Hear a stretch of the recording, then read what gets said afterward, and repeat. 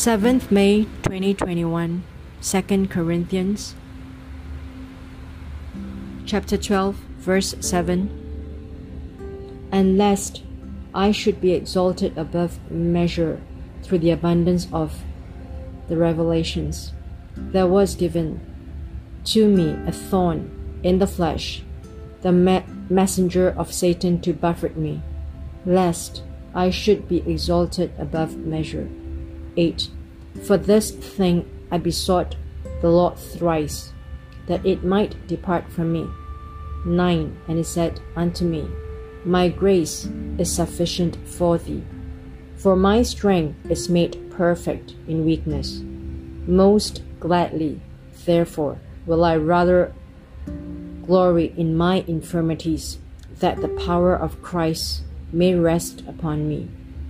Therefore, I take pleasure in infirmities, in reproaches, in necessities, in persecutions, in distresses, for Christ's sake. For when I am weak, then am I strong. Amen.